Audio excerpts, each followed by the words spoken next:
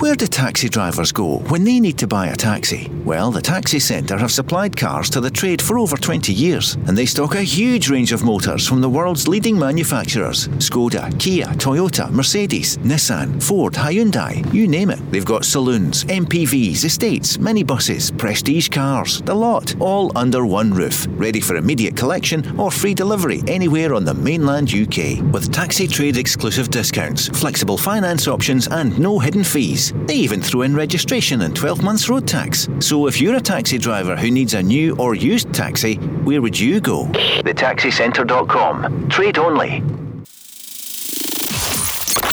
The guys are in good shape, they're full of confidence. We've got a lot of guys coming back into the squad who are on a high. It'd be massive. I think having the full support, having the full crowd, it just gives you that little lift and just spurs the team on. It's obviously a great environment to be in, and hopefully one for the fans too if the result goes our way. The Go Radio Football Show with the Taxi Centre. Hosted by Rob McLean, Craig Moore and Kenny Miller. Listen live weeknights from 5. Talking Scottish football first. Let's go! It's 5:05, and that's given time for Kenny Miller to get into the building because he was ridiculously late. Anyway, it's the Go Radio Football Show. It's Thursday night, and we are literally 48 hours away from Scotland against Israel at Hampden. So it's Rob McLean, it's Craig Moore, and delighted to say Kenny Miller is with us as well, back from Oz and alongside Oz. Alongside Oz and back for Oz. Good to be here. How are things? All good. Good to be on home soil for a first time in over a year. Yeah. Get back and sort a few things out before heading back down under. You're not looking for a job by any chance, are you? Nah, not at all. Okay. I've got a job, good one. Western Sydney Wanderers with Carl Robinson all going well? It's been a long pre-season, Rob. We've been in since the 4th of August. The game's still 6 weeks away, the opener, so it's been a long pre-season. A bit foreign to us British lads, to be fair, but no, it's been good. The boys are in a good place. Recruitment went well in the summer, and really looking forward to the new season. I mean, we're talking a lot tonight, obviously, in the course of the next couple of hours about Scotland against Israel. How excited are you about that? Oh, we're in a good place. I think 6 points will really, obviously, propel us into that second slot and hopefully get a favourable draw in the playoffs, and hopefully we're looking forward to the World Cup because we've enjoyed the Euros. We're off the back of the high of the summer there, so we're looking forward to these next two games, and the last month's internationals have put us in a real good place to really cement ourselves this month in the two games we've got. Craig, you were just saying before the show that in terms of best teammates you've ever had, Kenny would struggle to make it into the top 100. He definitely wasn't one of them. But a really good teammate. Oz might not be the best player, but a good teammate. Come on now. No, I mean you come to Rangers. What you young were lad, young, 20-year-old, yeah. 20. Yeah, 20-year-old. I was telling Rob offline. We were pre-season away, and I think it was when Dick Avocart was involved early the pre-season stuff, and Kenny finds himself on the bench and he's telling a few boys, he goes, I can't believe the Gov's on the bench. So he was never short of confidence, Kenny, yeah? No, it was listen, it was brilliant. It was brilliant experience going at Rangers at that time. That dressing room was phenomenal. You know, it was absolutely. I mean, it was a tough one to crack. Probably played a lot more than what I thought I might have in that first season. But listen, it wasn't to be. Second season, it was a chance to go on loan and Wolves, and obviously took that, and obviously been back a couple of times since, so it was probably worth it, probably the right thing to do at that time. When you went to Wolves, was Muskie he was Wolves muddy, at the time? he was just finishing off his year at Wolves before he came up to Rangers. Won a free. Yeah, good lad as well, great player, good teammate. He a real good teammate. Yeah. Real good teammate. I know you had a brief flirtation with management in Scotland at Livingston. It wasn't long. Will you come back here? Do you think would that be a plan? Is that a plan? Listen, for you? You never know moving forward. I mean, they've took that step 18 months ago to go to Australia with Newcastle Jets firstly, and that was great for us. With a real good kind of 3-4 months there. Again, interrupted kind of midway with COVID, kind of kicking off. But no, it was great, and it's, you know what, it's really good being on the grass. This long pre-season's been tough. And for the players, it must be a mental battle actually, with nothing in sight, with no games at the end of the tunnel. Again, hopefully we're seeing that change towards the end of this month. But it's been great being on the grass, you know, because it's every day on the grass, every day coaching, learning as well. So it's been brilliant. You know, it's been a real good 18 months, great experience. But everybody who kind of knows me knows what I want to do, you know. So whether that be as an assistant or a coach, or whether a manager eventually kind of make that step out on loan. Who knows? But really enjoying the role at the moment, and things have been going well. Really looking forward to the season because it has been a long pre-season. Do you want to speak to Tyson Fury's dad? Hey, why not? Let's get him on. Yeah, there's just a little fight around the corner, isn't there? There's a big fight around the corner. John Fury, hello, welcome to the Go Radio Football Show. Yes, thank you very much. Thank you. Oh, that's not a great line. Let's see if we'll pursue it. Hopefully the line clears itself. John Fury, Tyson's dad, great to have you on the show, and a massive fight coming up in Vegas on Saturday night. Yeah, we've got a bit of a bad line going on here. Can you hear me?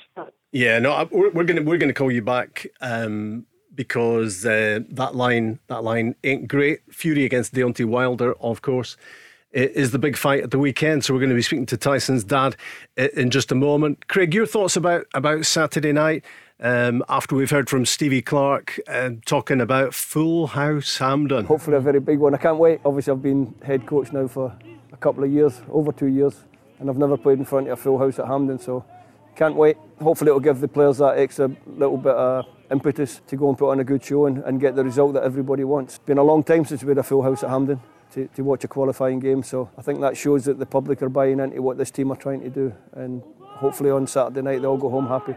Let's try that phone line again to John Fury. Hi, John. Can you hear me now? Yeah, that's better. Much better now. Tell us about Saturday night and how much you're looking forward to it. Well, to be honest with you, I'm looking forward to it almost as much as life itself, but I'm sure we're going to get the result. He's worked hard, he's done everything right, and he's looking to get rid of Deontay Wilder in spectacular fashion. He's there to make a statement, Tyson. He knows he's not going to get it on points. He knows it's a stacked deck. He knows what he's got to do and destroy him, or else he's going to lose his belt. But that's what he's going to have to do, destroy him. I heard an interview with him the other day. It seems as if he's in great shape physically, apart from anything else. Yeah, well, listen, he's up there where he needs to be. He's bulked up. He's at his normal weight. Take no heed of how Tyson looks. That's what he is. He's not genetically gifted. He's a strong, fighting man. And he has everything right going for him.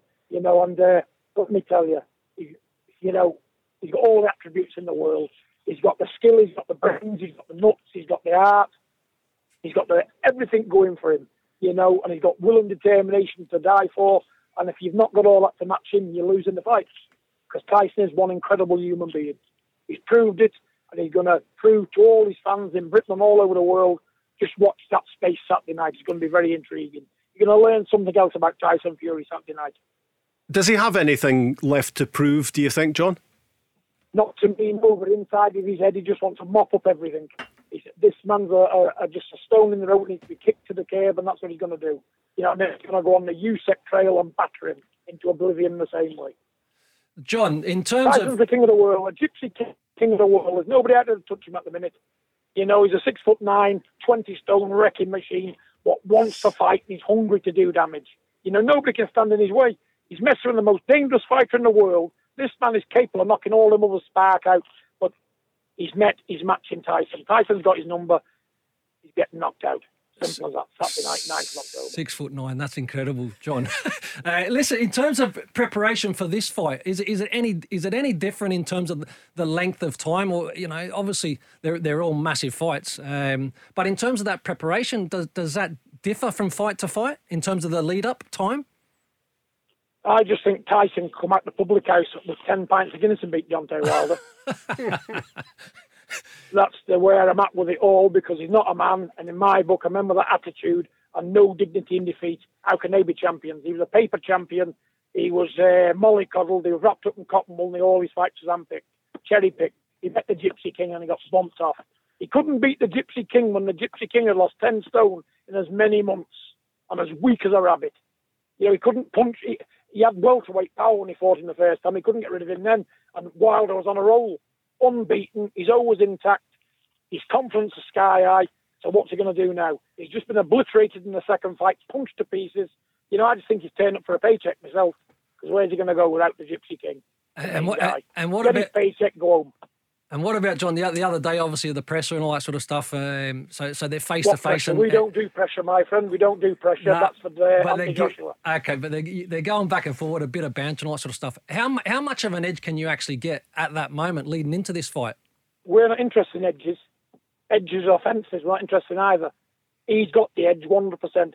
This man knows in his own head he can't beat Tyson Fury. He's lost twice already. He's been nearly killed in the ring. You know what he'll be looking to do, Wilder? Stay alive without getting his skull cracked. This man is a menace to society, Michael, in that ring. He's a lovely man outside the ring, a gentleman, a heart of gold. But when he's in that ring, he's a machine, a fighting machine, and he'll prove it. You know, and a lot of people want to see him lose, we know that, but I'm telling you now, he don't do losing the Gypsy King. He's prepared to die in that ring. He'll give his all. He'll give his all no matter who he fights. But I think he can beat these men twice on the same night and 3 times on a Sunday. And I'm not just saying it, 'cause he's won everything. He's proved everything. He's the only unbeaten man out there. The Tyson Fury show rolls on. There's nothing about today that can beat my son. And I'm more confident than him. Yeah, you're sounding very like him. Let me tell you, I've got my house on it. That's how confident I am. And if I lose, I'm in a bag tent. But I'm prepared to be in the bag tent. But believe me, if I win, there you go.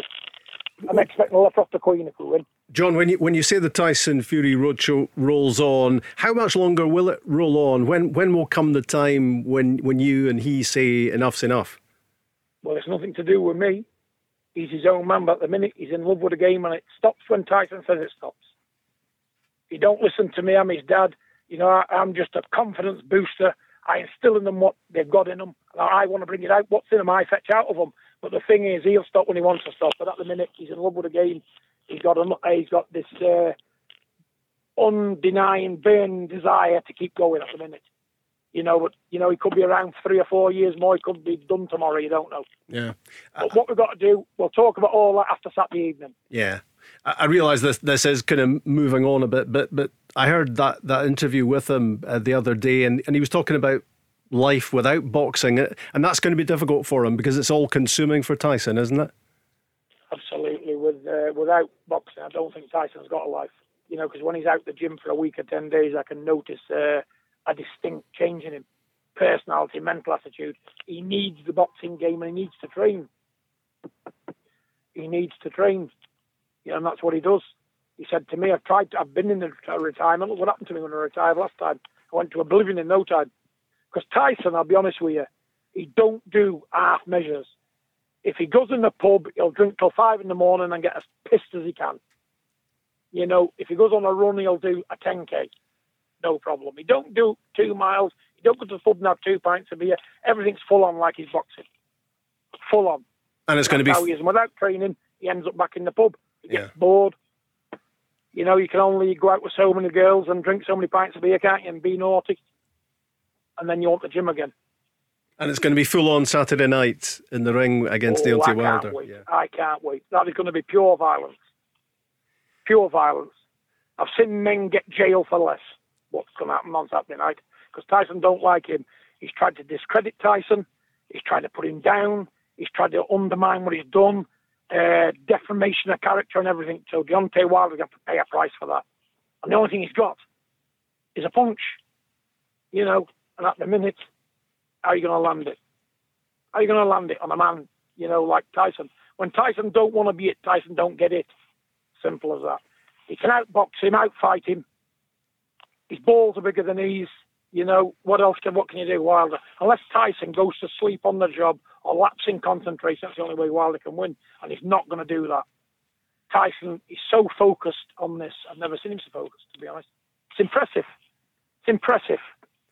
And I'm learning new stuff about Tyson every day. Yeah. You know, I'm over the moon with no excuses from Team Fury at all, none. We're full on ready. Team Fury is ready to go. Thanks for talking to us, John, and wish you all the best, and Tyson all the best for Saturday night. Scotland very much for support in Tyson all the way. You know, Scotland means a lot to Tyson. When he does his shows out there, they all come out in the droves to see him. And I want to thank all the Scottish people from the bottom of my heart. I love them all. God bless you all. Thanks, John. Good luck, John. Enjoy John. Good luck. Saturday night. It'll be a good spectacle. Yeah. All the best. Cheers. That was John Fury, Tyson's dad. And I'm thinking the Fury camp is well fired up Well, they're right up for it. They sound very, very confident as well. That's for sure. Yeah. I mean, Stevie Clark's really got to do a better media conference, doesn't he? On the back of listening to the Tyson Fury build up there, incredible. And I was feeling as if he was going to come through that microphone and be swinging. It was like, it was. He's ready for the fight yourself. It's passion and again a lot at stake. But it was interesting. Like I said, when I want to talk about the presses when they come together and they kind of then it becomes a bit of a slagging match and all that sort of stuff. But how much in terms of can you impact your opponent in that moment? Yeah. I mean, the build up. Sometimes with boxing, the build up is actually more exciting and interesting than the actual fight. But it doesn't sound like that one's going to be any sort of anticlimax. And of course, the big night for us begins at 5 o'clock at Hampden on Saturday. Scotland against Israel. Let's get back to where we were if we can. Having listened to some Fury chat there. Do you think the team, Kenny, will be what we expect it to be? Do you think it will be two up front? Will it be Nathan Patterson at right wing back? What are you thinking? I think we done an analysis assessment of Israel for the pro licence. Oh yeah, and it was just before, I can't remember. It was when they had the double header, Rob. So it was the Nations League game, and I think it was the qualifier first, and then it was the Nations League game. So we done an analysis report on them, and I think the first time we only played one up front. And then I think watching it, I probably suited maybe two up front. And I think the next game we did go two up front. I think it was Ollie McBurney and Lyndon Dykes were up front. Two decent kind of physical players. And I think we were better off in that game. So I would expect, by the way, what two? I don't know, because I think everybody will think maybe Dykes and Shea Adams. It's again their foil. I think they were decent in the last international break there. But I really like Kevin Nisbet. I thought he had a good game in the game. I think they're all different players, Rob. You know, so I think any blend, any two of the three can work. I think the shape of our team will be the same. Two up front, I would imagine it will be. And I'd love to see Nathan Patterson get that right, really nail that right wing back slot. I think it's tailor made for him the way he plays the game. He's up and down. His energy's great. His quality's good as well. You've seen that at the weekend with the cross for Ruth's header. He's got all the attributes to really fill that role, and he could be in that role for a number of years. And we'll hear from Nathan Patterson in the course of the show. He's been doing a media conference talking about things like the Everton interest that there's been in the last month or so, the temptation of moving on from Ibrox, the competition at right back, both at club and at country. Well, it's been an unpredictable start to the show. It's been a fairly fiery start to the show, but we're back on track. The Go Radio Football Show. More football chat coming up. The Go Radio Football Show with thetaxicentre.com. Your exclusive taxi trade savings are waiting on you. Let's go. Just can't get rid of that Chris guy. Even when he's not on, he's on. He was recapping there, but that's you up to date with all the traffic information. The Go Radio Football Show on a Thursday. It's been some first 25 minutes, to be perfectly honest. I'm going to try and keep a straight face if it kills me. We're 48 hours away from Scotland against Israel. It's Rob McLean, Craig Moore and Kenny Miller, I'm pleased to say, is with us. 69 caps, 18 Scotland goals, am I right? Bang on, Rob, as usual. As usual. Do you, how many of your Scotland goals do you remember? Every single one. Really? Yeah. Yep. Would you be able to go through them right now? Probably, aye. You're going to test me? Uh-huh. Right, okay. So right, hold on. I better get the answers up before you start. Yeah. So that... We're only on for a couple of hours as well. So we'll better get through this quickly, no problem. Right. Maybe no in order, to be honest, but first one I know, Iceland, at home. Right, it'd be great if I could get these up in front of me here, wouldn't it? So you scored 18. What was your best one? What was your standout goal for your national team? I think in the performance against Italy at home, I think that was the team played great. Individually had a good day against. That day was up against Cannavaro and Nesta. It was formidable to say the least. Had a good day. We got a goal. Listen, we probably should have won it. Their goal was really fortuitous. It was a header at the back, and Jackie Mack tried to get a total, and it literally just caught the end of his boot, and it deflected. It deflected in. I think it was Big Gordy was in goal that day as well. In fact, so that's a real one. Listen, loved the England goal. My last cap. It was. First time the two teams had met in, I think it was 14, 16 years or so. So it was a big occasion, despite it being a friendly. And again, that goal was your old teammates manoeuvre, the old Mikey Moles, turn on the edge of the box and slam it into the bottom corner. So it was, listen, a lot of good moments in the Scotland jersey, a lot of disappointments, obviously, no making the major finals, but obviously the team's got over that now, and again, we're hungry for more now. We want to make a World Cup after the Euros. See, when you look back on that, Kenny, so again, because in Australia there's a lot of players like yourself who were involved with the national team for many years, but never had that opportunity to play in a major tournament. You never played in a major tournament? Never, and does that, when you look back, is that one thing that you go... Listen, it's massive. It's a massive... I wouldn't say I regret, because there's no much more we can do about it, but it was, when we look at it now, like, you look at the pathways that are now there to actually qualify. You know, it is without kind of stating the obvious, it is easier. You've got the Nations League pathway as well. You've got the tournaments are getting extended as well, so there's more teams that are able to qualify. I mean, the closest we came was getting Holland in a playoff, and we beat them at Hampden and got absolutely scudded away from home 6-0. We angered them, and then we went across. I mean, like, if you look at the team, you were always going to be up against it. To actually beat them at Hampden was a phenomenal achievement, But and then you go away and you get beat, and then we had that campaign where we had Italy, France, and Ukraine in our group, and we went so close, beat France home and away, and that group was Italy and France were the World Cup finalists, and Ukraine were World Cup quarter-finalists, and we had the three of them in our group. So for us to even get anywhere near that, to qualify, if we beat Italy, I think we had qualified, Robert, in that game. So we took it to the last moment, and even in that game we held our own. We were right in the game. Fergie scored, obviously, he got an equaliser, and we were on top. And then the second goal was like, I know it was a farce, it was a free kick against Alan Hutton. They get the free kick, and then they score for the Panucci scored, free kick. So it was that's as close as I came, And we had a lot of disappointment campaigns as well, where we really let ourselves down in terms of the performances and the results. But does that really hurt you?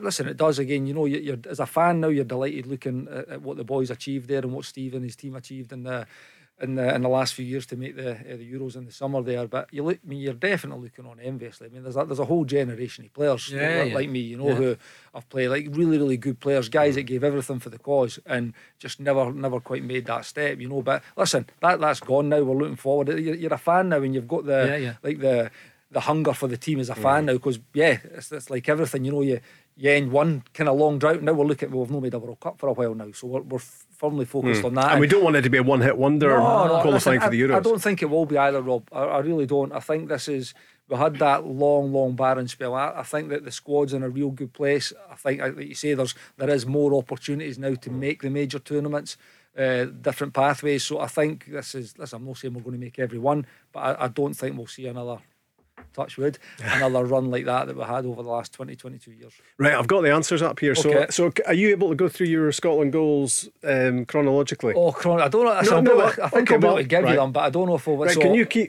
keep count to see if he gets to 18 goals? Yeah, understood. Right, okay. Right, so your time, Mr. Miller, starts now. Iceland. Yeah, that was the first one. Germany. That was the second one. And Austria. Was the third one. Italy. Was the fourth one. Norway. Were the fifth and sixth? Faroes. No. Before Switzerland. Yes, Switzerland and Faroes. Yep. Lithuania. Yep. What we at now was 9. And we've got. Then we've got. Here we go. We've got 9. Here we go. I'm not sure I've got faith in your counting, to be honest. No, I'm joking. We're going Ukraine. No, you said that. Croatia. No, I never said Ukraine because I've known that. Croatia. I can give you the last. Croatia, Ukraine. Right. Well, Ukraine and then Croatia. Yep. Ukraine, then Croatia. Then Cyprus. Is in there somewhere. Quite a few away. Quite a few away, is it? Yep. Okay. Liechtenstein. Yes, that's the next one. Then you'll have Northern Ireland. Correct. Wales. Yes. Then Cyprus in there. No, one before Cyprus. One before Cyprus. Czech Republic. Correct. Then Cyprus. Two to go. 2 to go. Then we'll finish up with, obviously, England's the last one. And I've got one more. I tell you what, at Hampden. Top effort so far. And it was September 2012. Listen, you've put me under severe, and I knew it. This would be a crying shame if you only missed out on Macedonia. one. Correct. Well done. James Morrison, cut back, tap it in. Thanks for coming. Yep. Brilliant. Not bad. Top memory. Better than mine. Right, we'll do your club goals now, okay? Yeah. Well, but for you, I mean, where is the pecking order in your career as you look back on it? Are those the best moments of all, scoring for Scotland?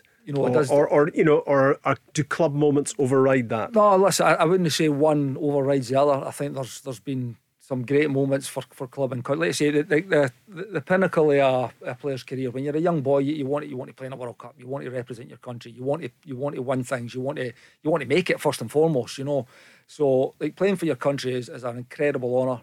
Again, I was fortunate enough to do it quite a few times. I wore the armband a few times. There was not a bigger honour. There was not a prouder man in Scotland over these times wearing that armband, like leading the country out. It was phenomenal times, real good memories. Again, when you go to club football as well, had some really good times, played with some really good players, really good squads, teams.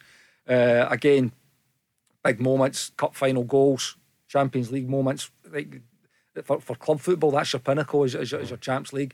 When you start out a season, you want to win a league. It's a long, hard graft. You want to, at the end of the season, you want to be celebrating. So again, being fortunate enough to have a few of them. You scored for Rangers and Celtic in the Champions League, which is some achievement. Yep, it was again great games. That's where you want to be. That's why you go to these clubs. Mm-hmm. You want to test yourself against the best. You get that opportunity in international football as well.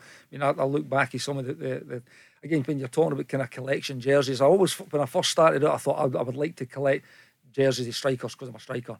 But then as it kind of moved on, you end up getting the guys that you're against. Exactly, the guys that you're against. So when you look through the kind of my generation of centre backs, like domestically and like whether it be playing in England or in Scotland, like Rio Ferdinands, John Terry, Sol Campbell's, Vidic's, these kind of guys who managed to play against them. And again, they're real tough tests because they're the best centre backs in the world. And internationally, you come up against, I've mentioned Cannavaros, Nestas, Piqués, Pujols, these kind of guys. You're up against the best of the best, and I love, never ever claim to be the best of the best, but I love the challenge. I love pitting my wits against the best, and you know what, they might be quicker or stronger. Then that's about your brain now. You've got to try and find a way to get the best out of you, the best performance out of yourself to give your team the chance to get a result. So loved it, absolutely loved it.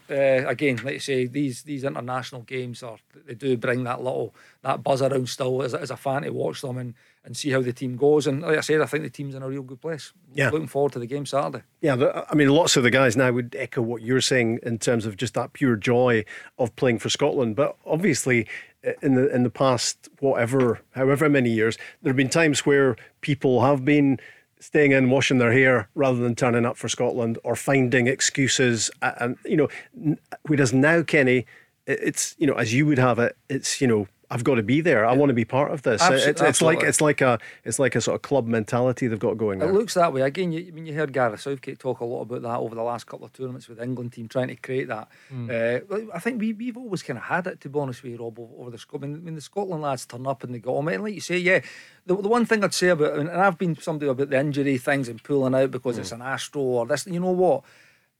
Not everybody's the same, and international football's not for everybody. You're away long times, and if you know someone who's playing, you're away for 10, 12 days at a time. This time, obviously, now you've got 3 games. Yeah. It's still the same time scales. You're away for 10, 12 days, you're travelling. If you're not getting a game, sometimes it can be tough, So, because you come back, when you're saying if you're away 10 or 12 days and potentially you're not getting that game time, and a lot of players then go back to clubs and struggle. You've maybe lost out a wee bit, and that's the thing. Struggle a lot of to people get back say. into a team. Yeah. So it's not for everybody.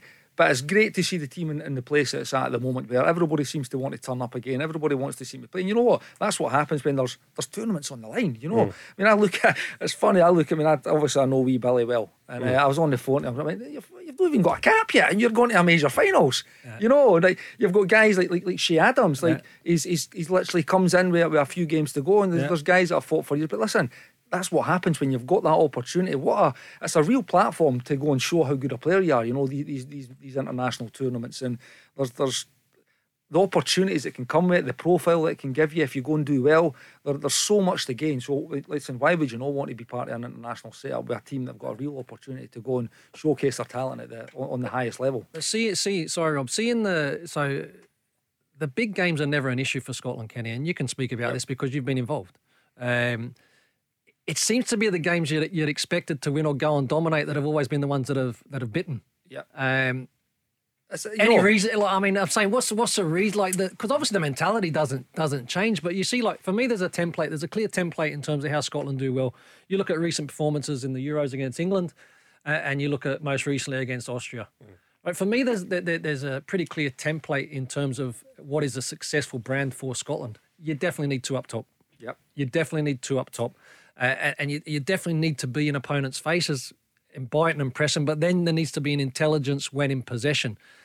They're the games when Scotland have really excelled. I think when the pressure's not on Scotland in terms of this is a game that we should be winning comfortably, has always been a game that maybe they've struggled with. Listen, that's been the way, and I don't think it's to do with I think you're right. I mean, again, I don't necessarily agree that we need to have two up front. I'm a fan of the way we've played before. I think in this game, I think we need to play two up front. I think the way it suits playing that way against Israel, I think definitely it suits us better than the game before, the one I alluded to earlier. I think we really struggled in that game. I felt the way they've got a really good front two. Zahavi. Yep, and they've got Dabur. Dabur, and they also had that number 6 who I think's missing in this game. Is it Natchcold is the captain? He ran the game before because we couldn't get close to him. Whereas we rectified that the second game and they hardly touched the ball. And needless to say, we were actually a lot more successful. We did have two up in that game as well. So I think in this game, I think we do need to, but I don't think it needs to be like that's as blatant as that. But you're right. When we toil is when we're expected to win. You know, the games, again, the one game that sticks in my mind over my whole career, we've had many a game like that, it was our Georgia game, Rob, where we went to Georgia and we're off the back of some fantastic results, and if we win that, we potentially could have been, if you look what happened after, we probably would have made it, you know, and we fell short, and in that night in particular, we probably should have changed the way we played. Because the approach for away games maybe needs to be a little bit different, you know. And we fell short that night because I think we just came off the back of a real good result against Ukraine before it, and we kind of went with the same kind of mindset, and we fell short that night. But by the way, it's not easy. It's not easy at all. But yeah, listen, I like the way the team is at the moment, and I think if we're looking at what the team potentially could be, I think there will be two up front. We'll stick. We have now got that. You say that template. We've got a system that works for us. We've got players that for me are really, really good players. Again, I've been banging the drum now for a few years. I think we need to be a little bit more. I think we deserve a little bit more credit when you look at the footballers we've got. But we need to, like, when you say that the games have been successful, the games that we did set up potentially not to get beat, you know, and we can have that defensive base, and we can be hard to break down, and we can always nick a goal because we've always had good players. We can always nick a goal. I think now we've got a group where I think we can be a little bit more possession based. I think we can be put a little bit more emphasis on what we are rather. And by the way, what we are is definitely we'll fight for the cause and we'll defend and we'll put our bodies on the line. That is there. That's in the DNA. But I think you look at the team, could potentially be a Billy Gilmore in the middle. Wonderful footballer, needs the ball. By the way, he'll work his socks off for the team. If you want to see the best of Billy, you get on the ball. Callum McGregor, probably the same. John McGinn's probably a little bit more hustle and bustle there too, which is why he's a real good probably foil for they two. Brilliant. And he was the one that got onto Natchcold in that game, and he absolutely smothered them, and he never got a touch. And by the way, he's also got a goal in him, as he's seen with his last 3-4 years. And by the way, playing at the top level. You know, all these guys playing at the top level. So, but they're really good footballers. You talk about McTominay maybe being the centre back. Well, McTominay's a good midfielder. Plays for Man United. So I really like him in there. Kieran Tierney's arguably Arsenal's best performer. You know, he could be on the left side of the... And I like the thought of McTominay as a midfielder there because he can play.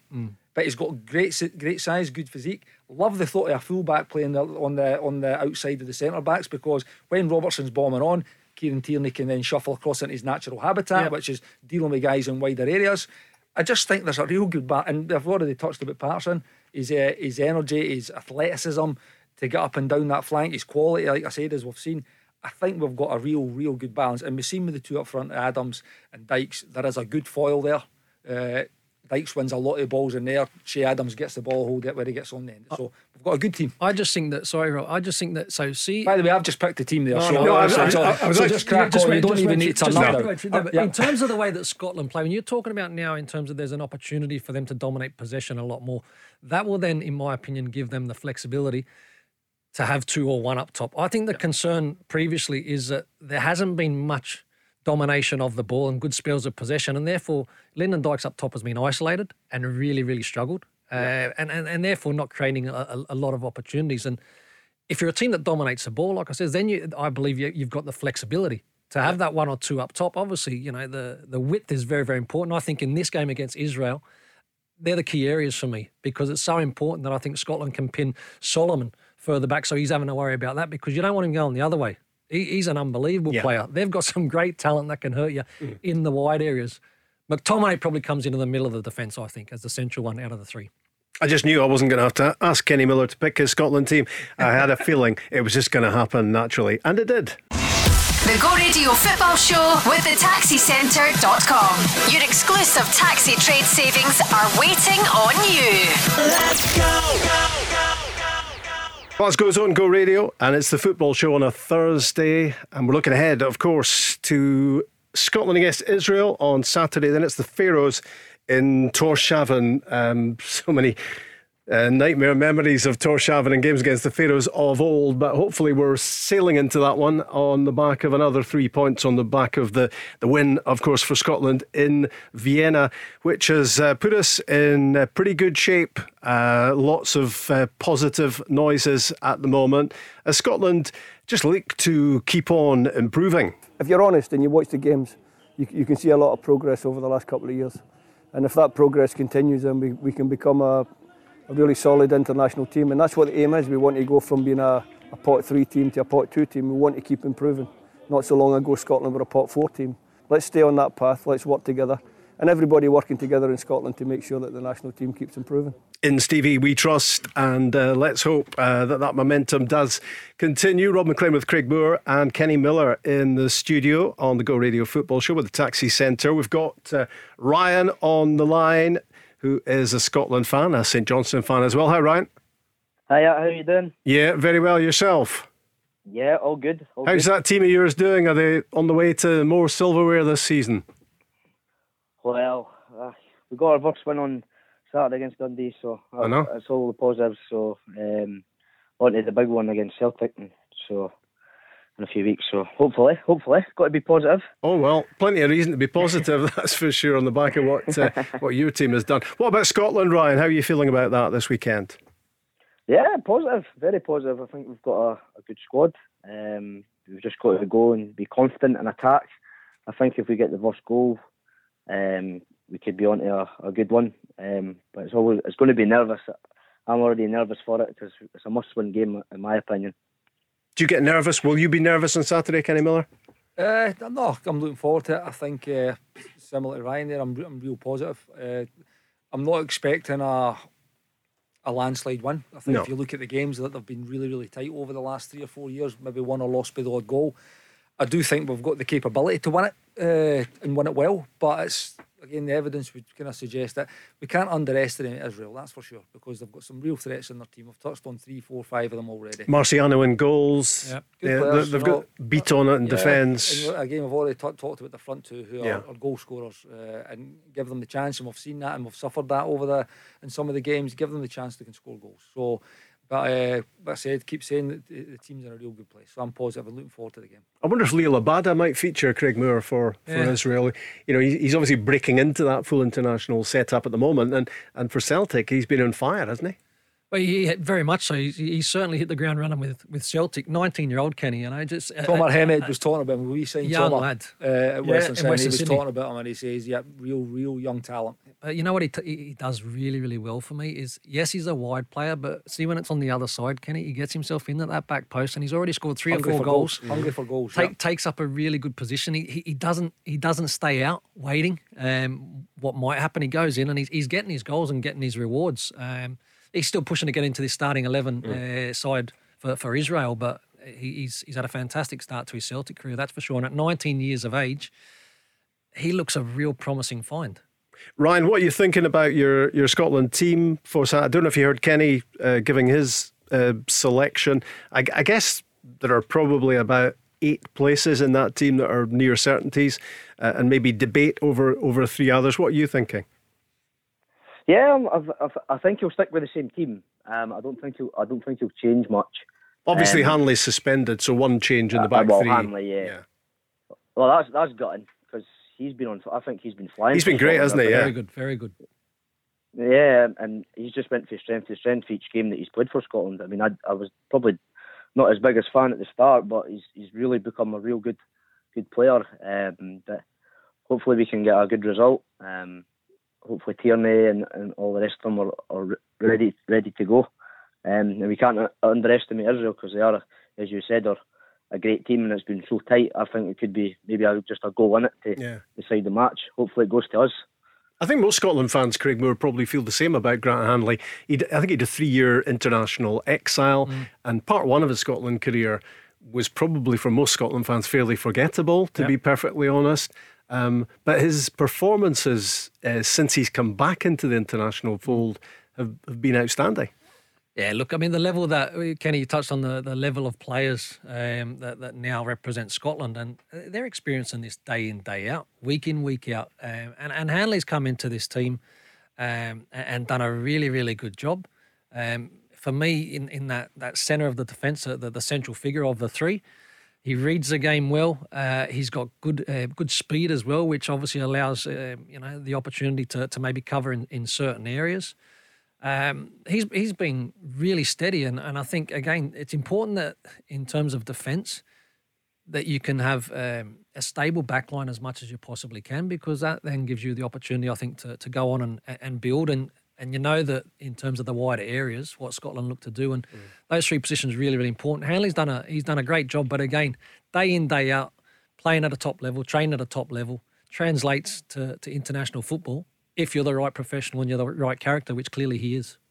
The great thing for Scotland, and this is what you were talking about earlier on, Kenny, assembling a top squad where it's not just about 11 players, it's about everybody and who comes in when Grant Hanley's suspended. Jack Hendry, I mean, the thinking will be, I guess, that he'll probably move in one, that Scott McTominay will play right of the back three, Hendry will probably be the central one, maybe not, but he will feature, you would think, and he's playing with Club Brugge, and they drew with PSG in the Champions League, and then they won in Leipzig, and he was very much part of that. He's a player that's really developing, isn't there? Yes, again, he's another player. I mean, like Grant was young when he came into the national team to start. Again, he was kind of thrown into a Blackburn initially when he was a young player, then obviously straight into the national team. Jack's obviously, like you say, the level that he's playing at now. Again, the level the player that he's playing against when he's playing the Champions League, it doesn't get any higher, and he's performing. His team's had some great results, and again, he'll have had to have been on his game to play against these types of teams at that level. He'll be getting asked questions constantly about how to defend, whether he's blocking, heading, tackling. He'll be doing all that, which he'll need to do as a centre back, particularly playing for Scotland. But I'm just looking here, I've just wrote down that team that I kind of thought that might play. Forget about Ryan Fraser. He could play at right wing back as well, and has done in the past. Again, a Premier League player.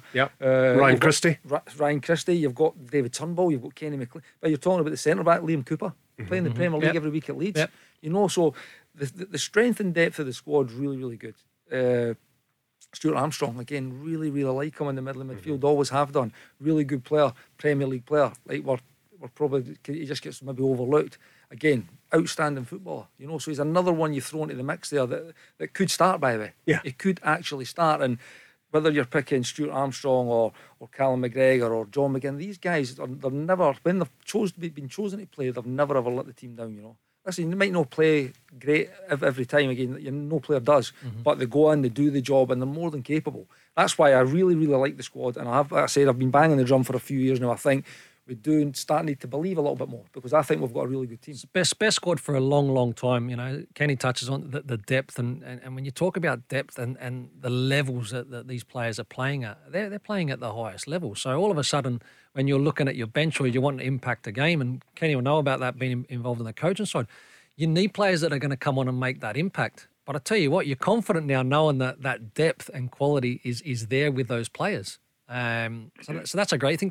Jack Hendry, Kenny, were you in Australia when he was on loan at Melbourne City? No, because he got injured, didn't he, quite early. So I think I might have had a crossover, but he was already injured. But again, for anybody out there that's listening or looking to aspire to be a top player, and it's just not happening at the moment, his turnaround has been incredible, and in a very short space of time. Yeah, I mean, we've had him on the show, and he's a really impressive talker about his development as a human being, far less his development as a footballer. And he had that season at Ostend, and he was playing against the top Belgian teams, and that's obviously that's where the move came from. He was so impressive for Ostend, who managed to sign him from Celtic. Not sure that was a great deal from Celtic's point of view, but it certainly worked out for him. Now he's playing Champions League with Club Brugge, and you would imagine he's going to be a stick-on into that Scotland team Saturday night. Well, you would think so. Again, he's a natural replacement for Grant Hanley. The good thing about it again is because these guys are now going to have to be playing at the top of their game and not even playing in training now. So for Grant Hanley to get back into the team, he's going to need to have shown something this week because he's missed out because of suspension. And now you've got, again, whether it's Jack Henry or Liam Cooper, these guys are playing at real good levels. So so it actually might be, it's one of them you might be think there's maybe 8 guys that might be harsh that they're not playing. Never mind who is going to play. There's maybe 6 or 7, 8 guys that you're looking at thinking they're actually unlucky not to play. Well, that's good though. That's good though, Kenny. It's that's excellent. the best And that's position why, to be in. and that's why the training and that's why the camps should be so competitive, because the levels are there and everybody's going to want to play. But if Steve, which looks like he can at the moment, and it's great, he's keeping a real harmony within the squad. Yes, guys are going to be disappointed if they don't play, but it doesn't look like they're showing it too much, which is what you need to move forward. Ryan, what's your scoreline for Saturday night? I'm going for a 1-0 victory to Scotland. We will settle for 1-0. Sounds good. Good to have you on the show. Thank you very much. Cheers, Ryan. All the best. Cheers. Where do taxi drivers go when they need to buy a taxi? Well, the Taxi Centre have supplied cars to the trade for over 20 years, and they stock a huge range of motors from the world's leading manufacturers: Skoda, Kia, Toyota, Mercedes, Nissan, Ford, Hyundai, you name it. They've got saloons, MPVs, estates, minibuses, prestige cars, the lot, all under one roof, ready for immediate collection or free delivery anywhere on the mainland UK, with taxi trade exclusive discounts, flexible finance options and no hidden fees. They even throw in registration and 12 months road tax. So if you're a taxi driver who needs a new or used taxi, where would you go? TheTaxiCentre.com. Trade only. The Go Radio Football Show with TheTaxiCentre.com. Your exclusive taxi trade savings are waiting on you. Let's go. Yeah, 5 o'clock Saturday for Scotland against Israel. Looking forward to it as well at the National Stadium and the full crowd signs. What's the word I'm looking for? Full house. The capacity crowd. It's going to be full. There's going to be no empty seats. That was the phrase I was looking for. Scotland, Israel at 5 o'clock on Saturday. The under-21s are playing tonight. 7:05 kickoff at Tynecastle. And this is the Scotland team that plays Denmark. Kieran Slicker in goals, Harrison Ashby, Josh Doig, Lewis Mayo. Stephen Welsh is the captain, not getting into the Celtic starting 11 at the moment, but he captains the under-21s. Lewis Fiorini, Glenn Middleton, who was on loan at St Johnstone from Rangers, of course. Stephen Kelly back at Rangers. Adam Montgomery of Celtic is in the team. Jack Burrows and Ben Williamson, another loanee, loaned out by Rangers at the moment. He is currently playing for Livingston. Good luck to the under-21s tonight against Denmark. One of the big football stories which is circulating around at the moment concerning one of Craig Moore's former clubs. Saudi Arabian backed takeover of Newcastle United has been completed. The Premier League has approved the takeover after receiving legally binding assurances that the Saudi state would not control the club.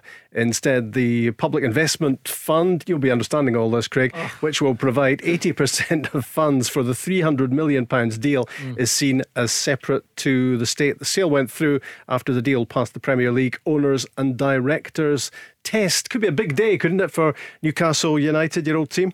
It's absolutely massive news. Just seeing some of the footage coming through at St James's Park, and look, very, very passionate supporter base down there as well. I was only down there for a couple of years, but really enjoyed my time, Rob. And the fans every season desperate for success, and for so many years, unfortunately, they've not had a team, they've not had a club that really has looked like making any kind of progress. So. Not saying that money will guarantee you to shoot up the way, but I think there's a lot of work that needs to be done at Newcastle.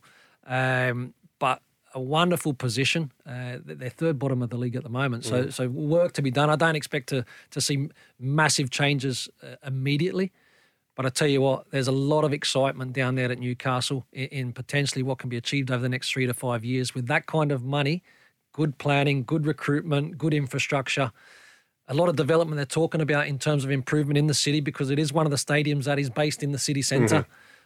So this is massive, massive news for Newcastle, and I'm absolutely delighted for the fans. It's a club, Kenny, that's been misfiring for a long time, hasn't it, Newcastle United? And it's got such a massive and passionate fan base as well. Yeah, amazing club, a top club. Loved going to play there. Like the stadium's amazing, the noise that comes out. Again, they're, Oz says, so passionate. They're just craving for success, and they've been so close over the years, like the FA Cup finals that they've got to, and just missed out on a couple of occasions. It's they're craving for it. You can look at the pictures, it's the fans will be delighted. They'll be thinking the money and the investment is going to, like you say, is going to shoot them up straight away. It is going to take time. They can't sign a player again or get a new player for another few months yet anyway. But again, it might just give that little boost that they need, because firstly they need to stay in the league, because they are a team over the last 10 years who have kind of been up and down a little bit as well. So these fans will definitely be looking forward to the remainder of the season, and again for the next, like Oz says, the next kind of 2-3 years potentially challenging for silverware. Yeah, we've got the old Sky Sports News screen on in the studio, and it is just full of fans in black and white shirts filling the streets of Newcastle and celebrating today's news about that Saudi takeover, and hoping, of course, that it's going to spark a major turnaround in the club's fortunes. Looking ahead to Saturday, of course, Scotland against Israel, with Kenny and with Craig and with John Bleasdale as well. Hi, John.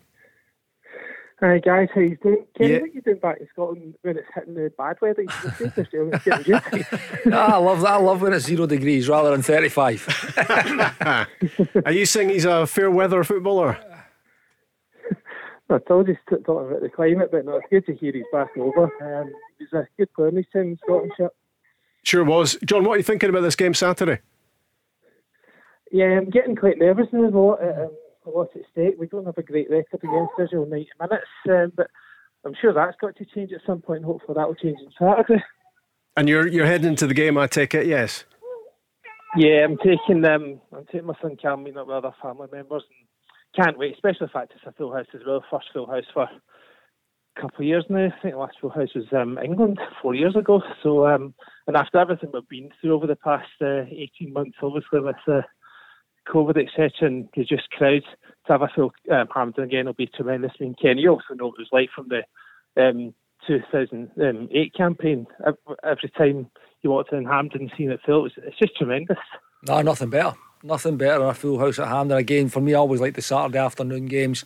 3 o'clock kick-off ish. Fans have just had enough time just to get a few beers in them as well, so they're turning up a bit. Just a few. They're turning up a bit lively. Full house, 50,000 there. Yeah, nothing better. You're walking out representing your country against a top nation, and you're there. You're there to work. You're there to win. Great feeling. Brilliant to play at. So I'm looking forward as a fan. I'll be there supporting the boys as well. That's what I was going to ask in terms of full house capacity. What is capacity? 50,000. I think it's 50-ish. Is it? Yeah, it's around about 50. I would think, John. Yeah. Yeah, I think it's around about 50. That's certainly what we've been told. So, can't wait. I don't think there'll be many visiting fans either. So it will be all Scots. So hopefully we can make that advantage count. But it is going to be tough. Let's not kid ourselves. Israel are not a bad side, and they also beat Austria 5-2 last month. But if we play similar to what we did against Austria, I think we should win the game. And Rob, just a correction, you said last week that Shea Adams was suspended. Yeah, I know. That was had one booking. I know. It was he was just testing you, John. Yeah, he was just testing my research team let me down badly. When I get something right, I claim it myself, but when I get something wrong, I blame others for it. Grant and Hanley suspended, Shea Adams not. And as you say, John, these two sets of players we're not going to need introductions on Saturday, because every group we go into seems to contain Israel as well. And here's Stevie Clarke talking today about the quality of that Israeli team. I think both teams know each other. We know each other's players very well. Obviously, I think they're a good team. I said that way back at the start when we first played them. I think they were underestimated a little bit. People can now see the qualities that they've got. I think the coach Willie Rutensteiner's done a really good job with them, got them organised. And they have dangerous forwards. And when you've got dangerous forwards, you're always a threat. Yeah, we've been raving already about Manor Salomon and what he does, and Dabour, and particularly John Zahavi, who's just got this. I mean, he's almost, in recent times, he's almost goal a game for Israel. It's remarkable for a team that's not one of the top-notch teams around the world. Yeah, I think their world ranking is a bit flawed, because I don't think they're as bad as what no, is what the ranking suggests, and we all know that the rankings can be a bit flawed at times. But I also don't think they're as good as what we make them out to be. I think at times we've shown them too much respect, and we need to, by all means respect them, but impose our game a bit. We've got a good team, and the team that will come out is hard to imagine will be close to what it was in the game against Austria last month at win. Obviously, the main change being, I'm thinking McTominay will come in at right centre back and Hendry will move in the middle with Hanley being out, which is a blow. I never thought I'd say that a few years ago, so well done to him. Yep. But I think we've got the players capable of stopping Sahavi and imposing their game to sneak a 1-0 or a 2-0. It's always difficult, Kenny, isn't it, tweaking the balance between respecting an opponent like Israel, who we know all about, and actually going in feeling confident, feeling confident about winning, but you know what I mean, that line between confidence and respect for what they do. Listen, for me, it's just about the prep. It's about your prep. You've got to do your work on your opposition. You have to do it. You have to be aware of their threats and their weaknesses, for that matter. But for me, you have to impose your game. So you need to decide what that is. Again, and that's a job obviously for Steve and his staff. And then you need to impose your game on them. I agree, we have got some really, really good players. I've said it many a time. I've said it many times on this show. We need to impose our game on them. We've got the players where we can control the game. And when you couple the qualities that we've got, and we've talked about players that are not going to play already on the show, you couple that with the desire, the work ethic and the fight that always goes with any Scotland team, it's a recipe for success, So I think we need to impose our game on them, and I think we can be a little bit more adventurous, like Oz was saying, maybe a little bit more adventurous in possession and focusing on us to be, and having our good players on the ball. I mean, there's no point in having these good players who are good footballers if we're not going to have the ball, so yeah. It's about making progress, isn't it? And it is step by step. And Stevie Clarke is quite a cautious person by nature, isn't he? And you do see the progress, you do see the development, you do see the improvement. But it is that step by step thing, whereby the belief grows going into games like this. And massively, like you said, their starting point was pot 4, with the aim now to be a pot 2 team. So that, again, that's looking at progression. People think he's a little bit reserved. I mean, of course, he wants to keep his cards close to his chest. He wants to manage the situation, make sure that nobody gets carried away. But he seems to have a real confidence about the job that he's doing. He has a squad that seems to be extremely happy. And Kenny touched on it before. Sometimes you can get players that maybe aren't playing and can be a little bit disruptive. That's not the case in this national team at the moment. Everyone seems to be part of, the success that they're experiencing. Rob, once you get a taste of it, you want more. You want more. So these players, a lot of these players have had that experience now of the Euros. They want a World Cup. They want to continue to play at the highest level. Kenny touched on it earlier on in terms of, the Champions League for club football, the Euros or World Cups. That's what players want to play in. That's what they want to test themselves against. Managers are no different. Steve Clarke's no different. He wants to put himself in that environment as well. And there has been progress. There's, like Steve says it himself, you can see it. If anybody who's watching the team can see the progress that's getting made. And you're right, Rob, we can say what we want about we think we can be more adventurous, we should do this or we should do that. You don't go for one extreme to the other. No. You don't go for being a team who's maybe been toiling or lacking a bit of confidence to a team that's playing an amazing attacking football, fully confidence. That comes with time. That comes with results and success. But we've had a bit of that. We've made the Euros, and that's where I think there is a bigger belief within the squad, within the country, that we can actually, and I think that's why you move to the next stage now, you start to become more demanding. You think, well, you know what, we are actually good players. We do have guys that are representing top Premier League teams, guys who are playing Champions League in Europe and Europa League football every single year. And they're not just also-ran players. There's some players that are they're top players in their respective teams. So we do get a little bit carried away, obviously. Yeah. But listen, I think we've got every right to be, because with this group of players and the response that Steve seems to be getting from them, I think we can be really hopeful of what's coming. But you have that as well. When you have success, Rob, automatically expectation follows. You know, that you need to go and qualify for the World Cup. And you want that, don't you? Otherwise it's failure. And then it's like, okay, well then you're qualifying for Euros and World Cups. Qualifying's not enough. You need to get through your group stage. It never stops. And that's the kind of environment that you need to have to continually be able to improve. And you need the players to thrive on that. Of course. Because who wants to rest on their laurels? You want to kick on, you want to go and be better, you want to earn the next goal, you know. So yeah, let's hope the squad's got that mentality, and they're, again, but they look at this campaign has been going, they absolutely have, and they'll be looking forward to a World Cup as much as they did the Euros. Here's Stevie Clarke talking about all that quality within his squad. It is a fantastic conundrum for me as a coach. I want as many good players as I can, and then I have to make the right decisions for particular games. And obviously the more good players you've got in the squad, the better. And like you say, it shows the level of player that we've got now in the national squad. And I think it's pure Stevie Clarke that he's called up Stuart Armstrong, who hasn't kicked the ball for Southampton for quite a while now. I'm not quite sure when his last game was, but he's been out at the start of the season in England for Southampton. But he's obviously had a conversation with Stevie Clarke, and he feels that with some training and what he's done, he was on the bench I think for Southampton last weekend. He's going to be ready to be involved. So and Stevie Clarke has faith in him, and he knows that he can deliver something within that squad that nobody else can, potentially maybe off the bench. Yeah, but again, he's having that opportunity to see Armstrong when he's in camp, how he presents himself, how he trains, how he is, whether he's starting, whether he's not starting. That's all really important, especially international football. It is so important. It's completely different to club football.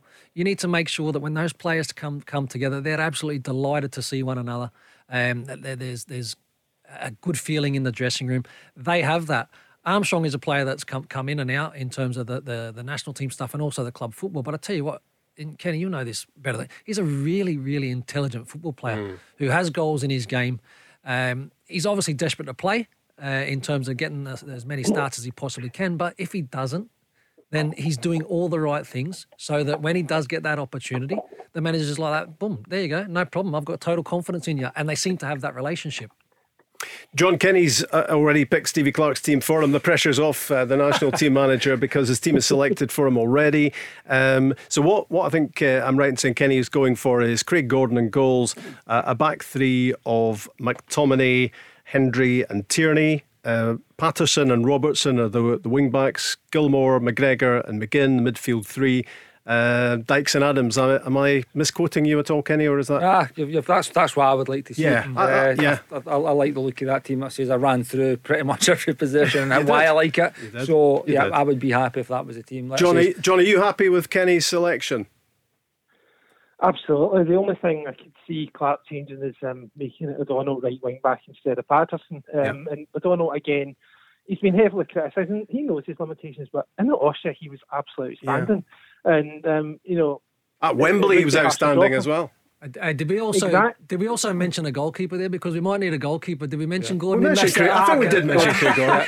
We're not at that stage. He's a goalkeeper. Let's get another striker up there. Yeah, exactly. We're not quite at that stage of our development where we're thinking maybe we'll play without a goalkeeper this Saturday.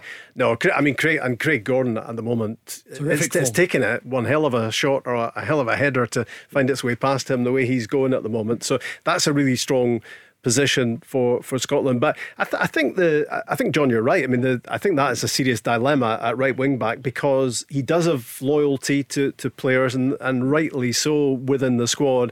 And you think back to what have been two of Scotland's best performances in the last whatever. Well, Wembley and Vienna would have to be up there. And Stephen O'Donnell has been written his name all over both of them.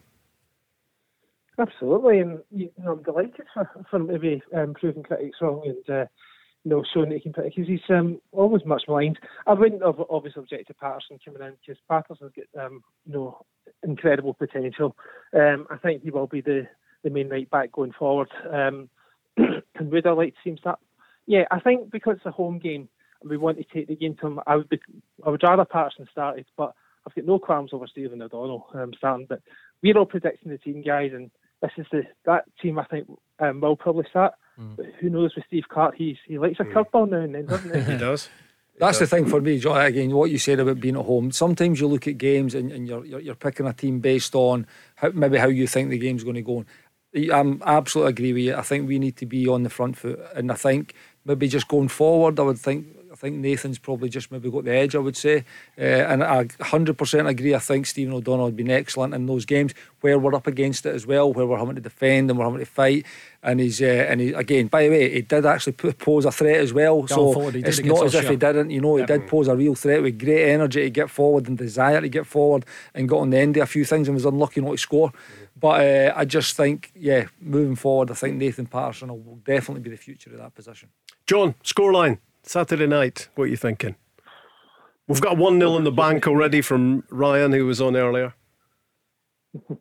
I would take that right now, but I'm going to be quite optimistic and go for a 2-0 to say we're due a 90 minutes win against a comfortable one, Jan. Yeah, a comfortable one. Yeah, I wouldn't say 2-0 are sometimes uncomfortable. Yeah. It would be nice, the one that you can enjoy the last 15 minutes where you know we're getting 3 points. That would be nice. But it could be otherwise, as long as it's a win in the end on the back of that win in Vienna. We'll not be complaining, John.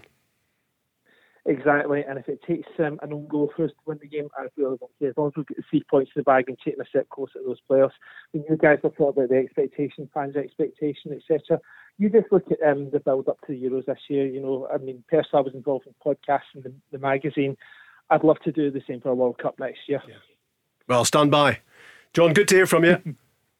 Thanks, guys. Enjoy. Cheers, John. All the best. The Go Radio Football Show with the Taxi Centre. Visit their showroom in Darnley, Glasgow to test drive your new taxi. Let's go!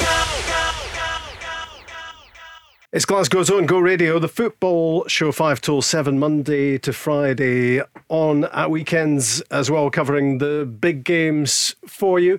And it's Rob McLean, Craig Moore and Kenny Miller tonight, looking ahead, of course, to the weekend, that big match at Hampden.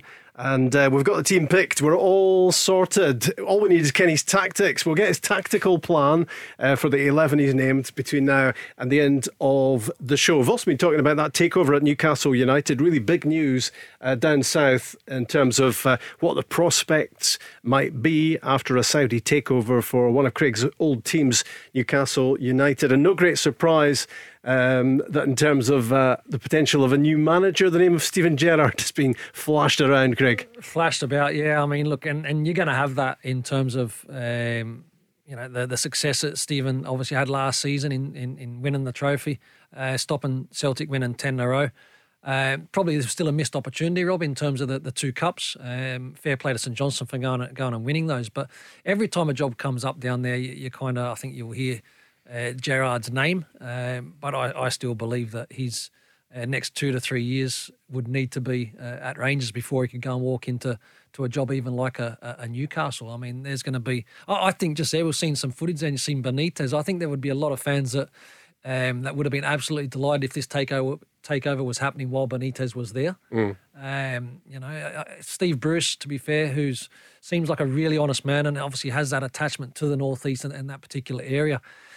It just seems like it's been such a hard slog for him to manage that whole football club. The fans, to be fair, will be, like I says, absolutely delighted because Mike Ashley has been there for a while. There's been a period of time where they've just been desperate for change. So I think to put a line through the sand and for be able to move on. But I don't think, to your first question, that Gerrard's going to be the man at Newcastle. I was wondering when you were going round there. Just going around the roundabouts first. I was just waiting for you getting round the block, a bit like finding this radio station, which Kenny found a little bit challenging earlier on. But he got there in the end. Rangers on top of the Premiership as they were last season. Far from firing on all cylinders, Kenny. You'll be keeping tabs, even in Australia, on what's happening here in the Premiership. And maybe it is ominous for everybody else that Rangers are top and there's so much more you would imagine to come. Absolutely. I think it's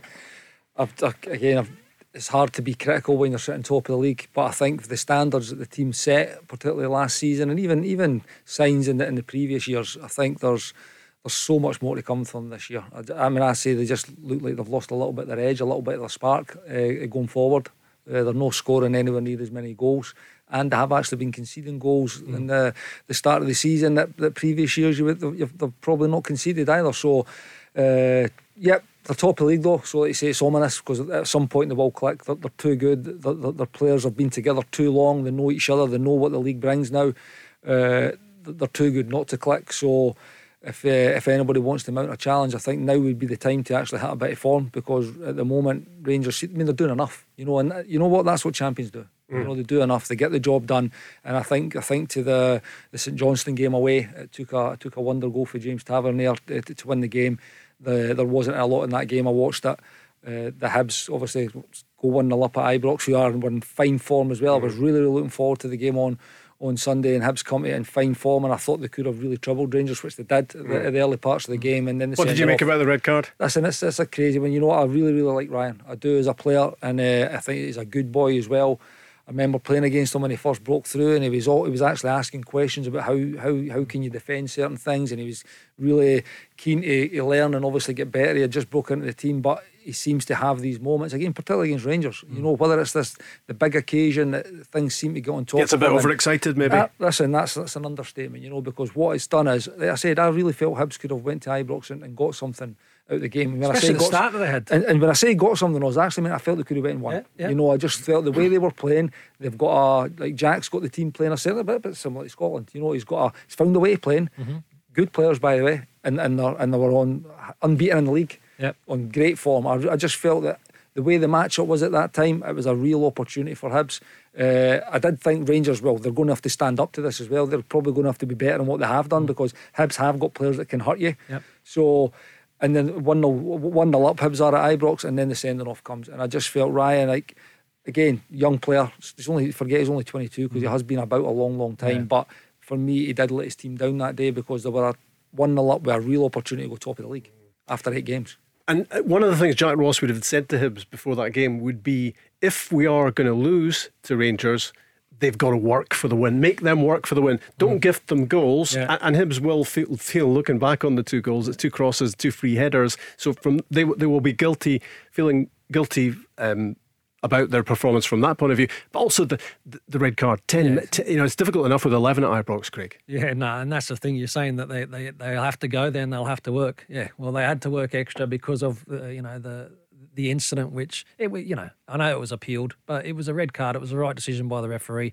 Ryan is a real competitor and a very, very good player, and it's just trying to cut that out of his game. Like that aggression is great as a defender, but you got to be careful just nowadays with lunging. Reckless challenge over the ball. I mean, that's the one-offs, because you were one of the dirtiest players I ever played against us. Training games, honestly, unbelievable. Kick lumps out of me in training. I'm a young boy, and he's trying to put me in my place or whatever. But it's a controlled aggression. It was, it's hard, it's fair. Whereas I think Ryan could have won that ball hard and fair without doing what he done. That's the whole point. Like, he didn't need to do what he done. It's on the halfway line as well. But I know what you're saying there, Kenny, because even saying again, I've been that. When player. you say what he's saying, do you mean that you were one of the dirtiest players around? In terms of, I didn't go over the ball, or I don't believe that I went out, because again, you can injure your opponent. We're talking about injuring, you're breaking legs and potentially ending careers. But in terms of the mentality, in terms of wanting to be able to dominate your opponent, that's what he's tried to do, but he's went about it in the wrong way, Kenny. Just overboard, because you can be hard and aggressive, but like you say, that was over the ball. It was dangerous. It was a red card. See on first view, and the referees, again, fair play to them, because when I thought of it, it's not red. He's just went and won the ball. And then when you see it, you think, oh my goodness. Like, it is a red card. In this day and age, you cannot get away with that. If you take, and I think I just genuinely felt he could have taken the ball clean. He didn't need to go. He didn't, because it does look like he's actually went to try and hurt the player, and that's what we don't want to see. Earlier on Sunday, Kenny, how big was that goal from Jota for Celtic with about 6 minutes to go at Pittodrie that changes a complexion which had Celtic heading for 3 wins out of 8?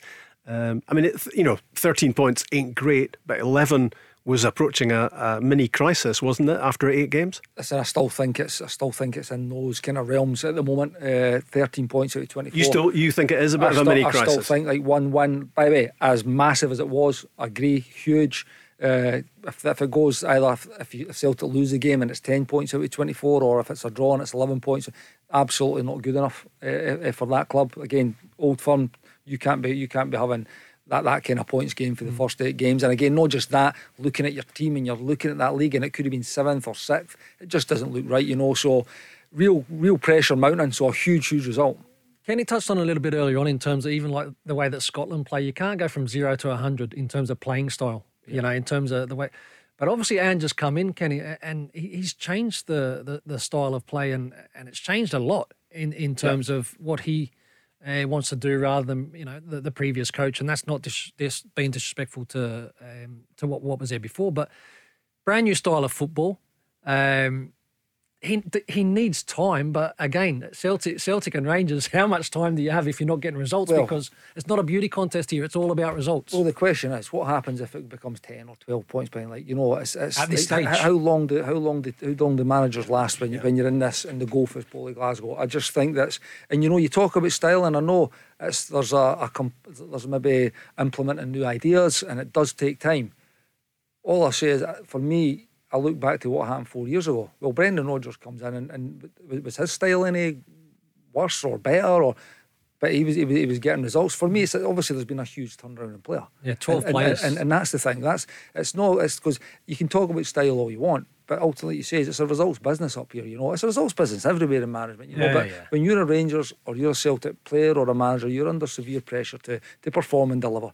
And at the moment, like you say, to answer the question, Rob, it was a massive, massive goal that will just maybe get the wheels back on a little bit, because, like you say, Rangers have dropped points as well. I do think I'm actually looking forward to seeing how the league will progress, because if Rangers are still kind of performing at the levels that they're performing at, and Hearts and Hibs can maintain a chance, how long can they maintain that? That's the question, you know, because they are in really, really good form. Both Edinburgh clubs are in a good place, so it's interesting to see if they can maintain this level. And obviously Hearts go to Ibrox next week, which again, that's like the Hibs game. It's an opportunity. If Hearts can go and win, they go top of the league after 9 games. Like, within their own right, no games in hand, everything being equal, they could be top of the league. Like Hibs had the opportunity there, so it's really interesting to see how the league moves on. You're working in Sydney, Australia at the moment. What is there much chat in Australia about Ange and what he's doing with Celtic? I think everybody wants to see him succeed, because it's a massive opportunity that he's got, and I think the Australians are like the Scots, like they're seeing one of their own actually succeed and get a massive job in the footballing world, and they would like to see probably more players get the opportunity to come abroad and succeed, and also more coaches or managers. So listen, we don't hear too much of it. Again, you hear every now and again guys are asking how is he doing, because they might not actually be paying too much attention to it. But it's a massive opportunity for him, and I think he's came through. He's been a coach a long time. You know, I think in Australia, he's managed the nationals team. He's been in the youth setups as well. I think was it Melbourne Heart? Was it the Heart? Was he involved there? He was at Brisbane, South Melbourne. It was the MPL club down there. He come up to Brisbane. He obviously had the junior national teams, and then obviously come into the national team setup. And he was briefly at Melbourne Victory as well. Yeah, you're right. So had the success in Japan. But he's always been, I'm not saying a slow burn, Kenny, but in terms of, Brisbane, it tailed off, and then they won the league the next season and were unstoppable. I think went on a 36-game unbeaten run at that time. Japan, he goes there, they finished 13th, 14th in the league the first season, which you won't get away with here. Well, there's not that many teams anyway. And then second season, he goes and wins the J-League. So there is a trend, and there's been a big turnaround. Yeah. But has he ever been at a club, I wonder, where there is less time to make an impact than at Celtic? And I've even the conversations I had with Ange before, it's like everything you think you know about Glasgow, everything you think you know about Celtic and Rangers and the Goldfish Bowl, you've no idea until you actually live in it. Has he been taken aback? I haven't had recent conversations with him. They've been that busy with the amount of games, and it's probably been tough because he's come in and there's been that many things going on, and even behind the scenes. And again, not privy to them all, but there's the CEO. That's chaos, isn't it? Really? Yeah, it's chaotic. We get all sorts of differences of opinion. Celtic fans phone in on the show, and from some they say, even as much as give him 2, 3, 4 transfer windows, give him time, this is a major rebuild, give him time. But then I think your point, Kenny, is that's a really good theory. In the ideal world, you might get 2 or 3 transfer windows, but the Celtic fans don't want to be sitting in mid-table. Let's ask that fan then, that same fan who says let's give him the 2, 3, 4 transfer windows, if his team's sitting 4th or 5th and no winning leagues and cups, because that's not what Rangers have been through that. You know, they've been through that. And by the way, and again, the fans were incredible through that whole journey back to the top flight. They've supported the club through some obviously tough times as well. Times that there was no success. I mean, that was 10 years without a major trophy. Yeah. You know, a long time. I tell you what, it'd be interesting to see if Celtic went 2 without a major trophy, and see if that same guy's asking for the 3-4 transfer windows, or if the team's struggling and they don't win the league or they don't win a cup, if he's maybe wanting the trigger pulled. But you know, he will get time, you know, because he is trying to change. He's trying to change a lot within their style. There is a lot of turnover in players. There is a lot of things going on behind the scenes as well that all plays into this. So he will get his time. How much time that is? The patience is there, Rob, if it's not a blowout in terms of the league title. Well, that's right. I mean, you know, if it's not a blowout, it can't afford to be a blowout. And they've got to finish in second, because... Which at the moment, that's a pressure situation at the moment, I would say.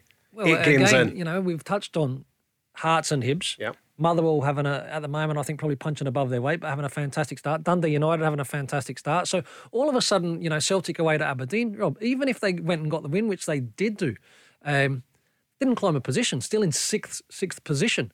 So that was a massive result. But like I said, I think the patience will be there. But again, it's based on showing signs of improvement, has to be. But 3rd, 4th, 5th and all that sort of stuff in the league, that wouldn't be accepted. He will get the January transfer window, obviously. But once you start getting into February, March, depending on Celtic's placing at that stage, fans' patience, those very fans who said give him time, will be saying, this ain't good enough. Yeah, they will. I think that's inevitable in Glasgow, because one team's winning and the other team's not, you know, and that's it. And when you look across the city and you see them celebrating league titles and cups, it's tough. I've been there. I went through that spell there at Rangers. It was tough. It was tough to watch. So Celtic fans will not be wanting to look across at Rangers and see them celebrating every year. And it's how long do they get? You know, yes, you want to see progress. I think everybody who's watching it can see the ideas that are getting implemented and they like maybe what they see in regards to that. But what they need it needs to be results. Need to back up. You know, they need to back, and I think they will. They're going to get better. Like Ozzy says, it's taken maybe time to implement at previous clubs. Yeah. And there's really good players at Celtic. I mean, if you looked at the Old Firm game, I've watched it. They were excellent in the first half. They were playing some fantastic football.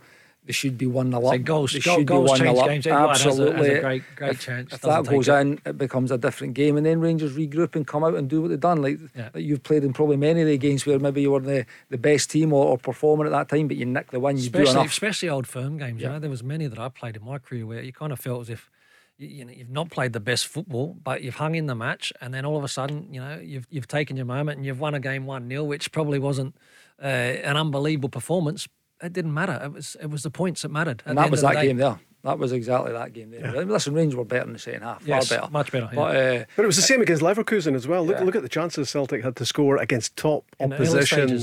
And that's a problem at the moment that Ange needs to find a solution for, or to be able to improve. Because attacking wise, Celtic, they're looking, I'm saying incredible, they look as if they can score goals no matter who they play against. You know, I think the front three in terms of Kyogo's been incredible.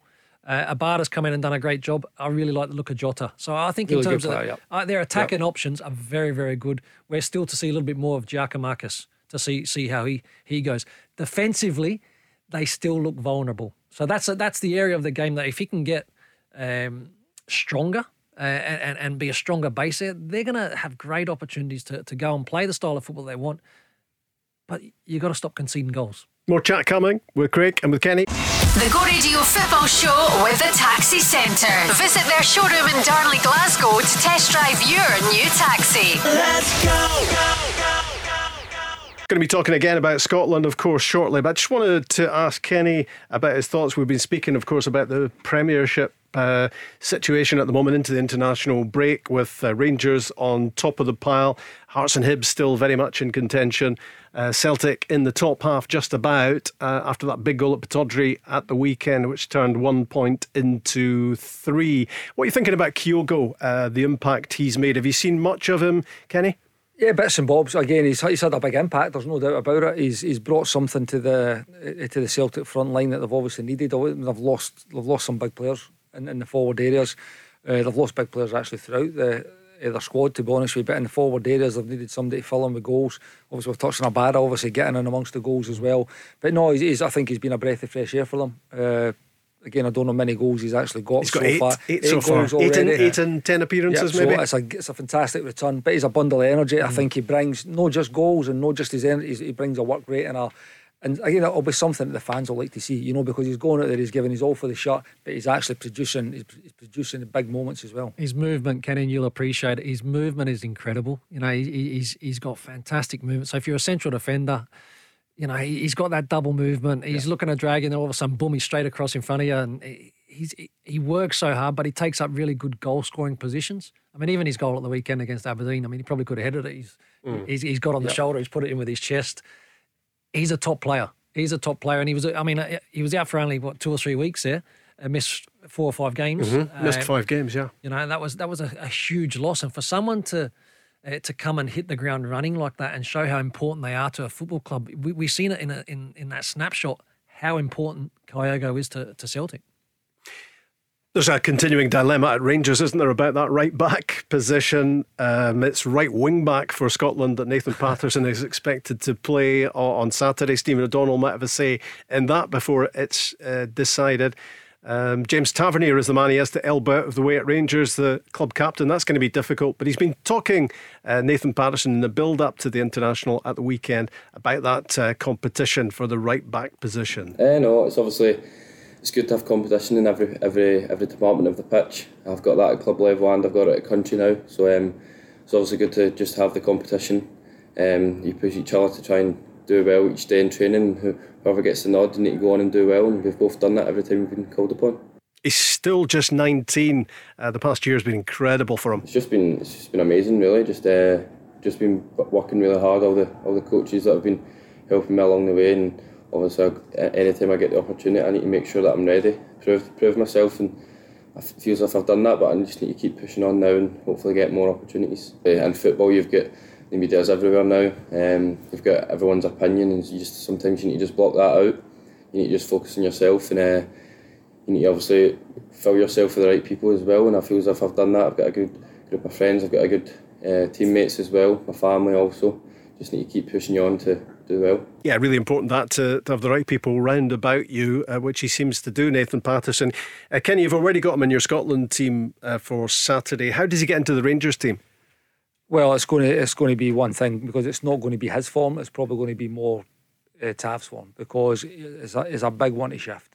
Tav brings so much to the team and the club over the last 6 years that he's been at the club.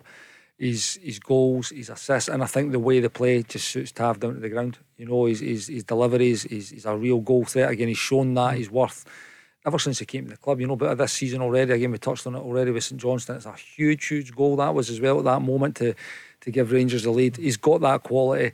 I think eventually Nathan will take over, and whether that's maybe Tav moves on and Rangers might have a hand in that, because they might look at it and think, this kid's that good that we need to get him in the team. But he's big shoes to fill at the moment. He's a club captain. He's been at the club now a number of years, and obviously he's came in the Championship. He's been part of the journey. He's now achieved obviously the 55th title. He's big shoes to fill. I just think it'll be great. Again, we're talking about competition.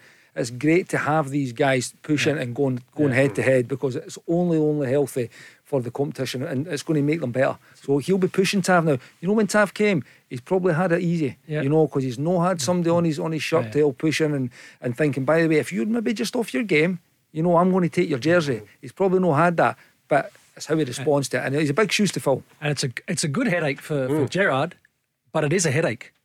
It is a headache for, because I thought it was a really, really big decision against Hibs at the weekend, top of the table clash. Yep. He starts Patterson. That's a big call. Mm-hmm. That's a big call for that type of game. Davis never played either, and obviously there's been times where Alan McGregor's not been in the team as well, which again for me they're huge players. Been a lot of juggling though. But to leave out the captain and it going into the international break where you don't have another game for 2 weeks, and it could affect who's top of the league. Yeah, no. So that was a massive call from Gerrard, and again, look.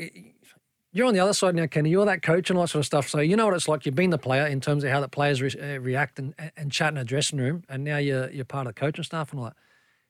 You actually, I think, get a lot of respect. So if, for example, Patterson is working, training better than Tavernier, captain or not, and you play Patterson, I'll tell you what, you've got the respect of that dressing room. Yep, that's a fair point. There's been lots of speculation about him potentially moving on. Everton were quoted with an interest. Obviously nice to see that teams are interested, but I'm only interested in just playing football. That's the stuff that comes with it, and I'm not really aware of anything that happens. I just go on the pitch and do my thing, and just let the outside talk. Yeah, he's going to be a Rangers player for a good bit longer, no doubt about it. Steven Gerrard raves about him. He has been since he first really came on the scene, as far as we were concerned, on the outside, on the first team squad. He did speak there was a really interesting clip of Steven Gerrard 3 months ago, right at the very start of the season, talking about the potential of fitting them both in the same team. He thought, he was speaking seriously as if there was some way that they could both be incorporated in the same team. It's difficult to see it, isn't it? It'd be interesting to see how. You'd have to change his system. I think.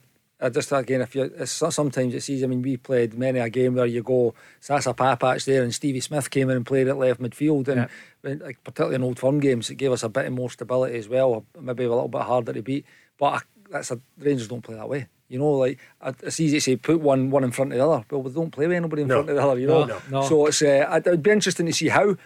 Says it would maybe need to be a change of shape. Which could Tav play the right side of a three at the back and Patterson up and down as a wing back. You're going a back three. You're taking one of your forward players out of your team. Or your he's never changed from the system, has he? I don't. I can't. To be honest, I can't see them doing it. I think they did try and play a back three once in his first year, and I think it was gone by half time. Yeah. But it tells you how much of a dilemma it is in his head. He wants to find a way, but maybe it's mission impossible. He also touched on, remember at the start of the season, that the way that Rangers play, and it hasn't changed so far, Kenny, this season. So he says, I might have to, think about in terms of providing something a little bit different, because teams now know what they're up against. Now the 2 10s come in the way, and we touched on Kent earlier on. Yeah. I like Kent wide, where he can get isolated and get at a fullback, and I think he's far more dangerous that way. I think when they come in as these 10s, it's really important that they then receive the ball, able to face forward and go and get at a back four. I don't think that Rangers have done that enough. That's probably because teams are now better organised to stop the way that Rangers play. Yeah, but again, I think you're just always, as you know, Rangers expect to have the better players. They expect these better players to make big moments and make things happen, break these deep blocks down, because it's nothing new, by the way. It's nothing new. It's been something the deep block is something new. Before it was just defending deep. Yeah, that's right. Yeah, we're all high blocks, mid blocks, deep blocks now, but it's nothing new having to break teams down as a Rangers or a Celtic player or manager. It's something that teams are going to defend more. They're going to try and stifle you and make it hard for you to break them down. But that's where you spend the big bucks. You want these players to give these big moments and unlock defences. That's what they're, and that's particularly Ryan Kent, Ryan Hadji, Joe Rebos, these types of players. That's why they're at the football club. Let's finish the way we started, talking Scotland and Stevie Clarke. I think for us, we've had a good window. Previous camp, 6 points put us in a position where we can control our own destiny, and that's what we'd like to do between now and the end of it. So we'll play for the win. We want to win, and we want to be in control of our own destiny all the way into November. That's what we've always aimed for. We wanted to get to the November camp where we're in a position to at least be second in the group. We're on schedule for that, but we have to work very hard this month. Craig, what's your score, Hampden, Saturday night? I'll take any victory for Scotland. I think it would be a fantastic result. I'll get and say 2-0 then before he jumps in. 1-0. I think that's quite a common prediction. But I just love the way he says that. We're going to be at it. Yeah. We want it in our hands, in our control. I love that. That's going to be hopefully a really positive Scotland to go and get the right result. So 2-0 for you, Kenny? I think we'll get there 2-0. Yeah. Good man. Can I tell you that leaving the building is easier than finding it in the first place? I've got my sat-navs back on now. What was the fine? What was the fine for being late? My phone battery cut out. I was absolutely scrambling in the car. The disciplinary procedures will remain private, Craig, as they generally do. This will be sorted behind the scenes. Kenny, good to see you. Thanks for your chat. Anytime. Craig, as well. Good to see you. We're back tomorrow live at 5. The Go Radio Football Show with the Taxi Centre. Visit their showroom in Darnley, Glasgow to test drive your new taxi. Let's go. Where do taxi drivers go when they need to buy a taxi? Well, the Taxi Centre have supplied cars to the trade for over 20 years, and they stock a huge range of motors from the world's leading manufacturers: Skoda, Kia, Toyota, Mercedes, Nissan, Ford, Hyundai, you name it. They've got saloons, MPVs, estates, minibuses, prestige cars, the lot, all under one roof, ready for immediate collection or free delivery anywhere on the mainland UK. With taxi trade exclusive discounts, flexible finance options and no hidden fees. They even throw in registration and 12 months road tax. So if you're a taxi driver who needs a new or used taxi, where would you go? TheTaxiCentre.com. Trade only.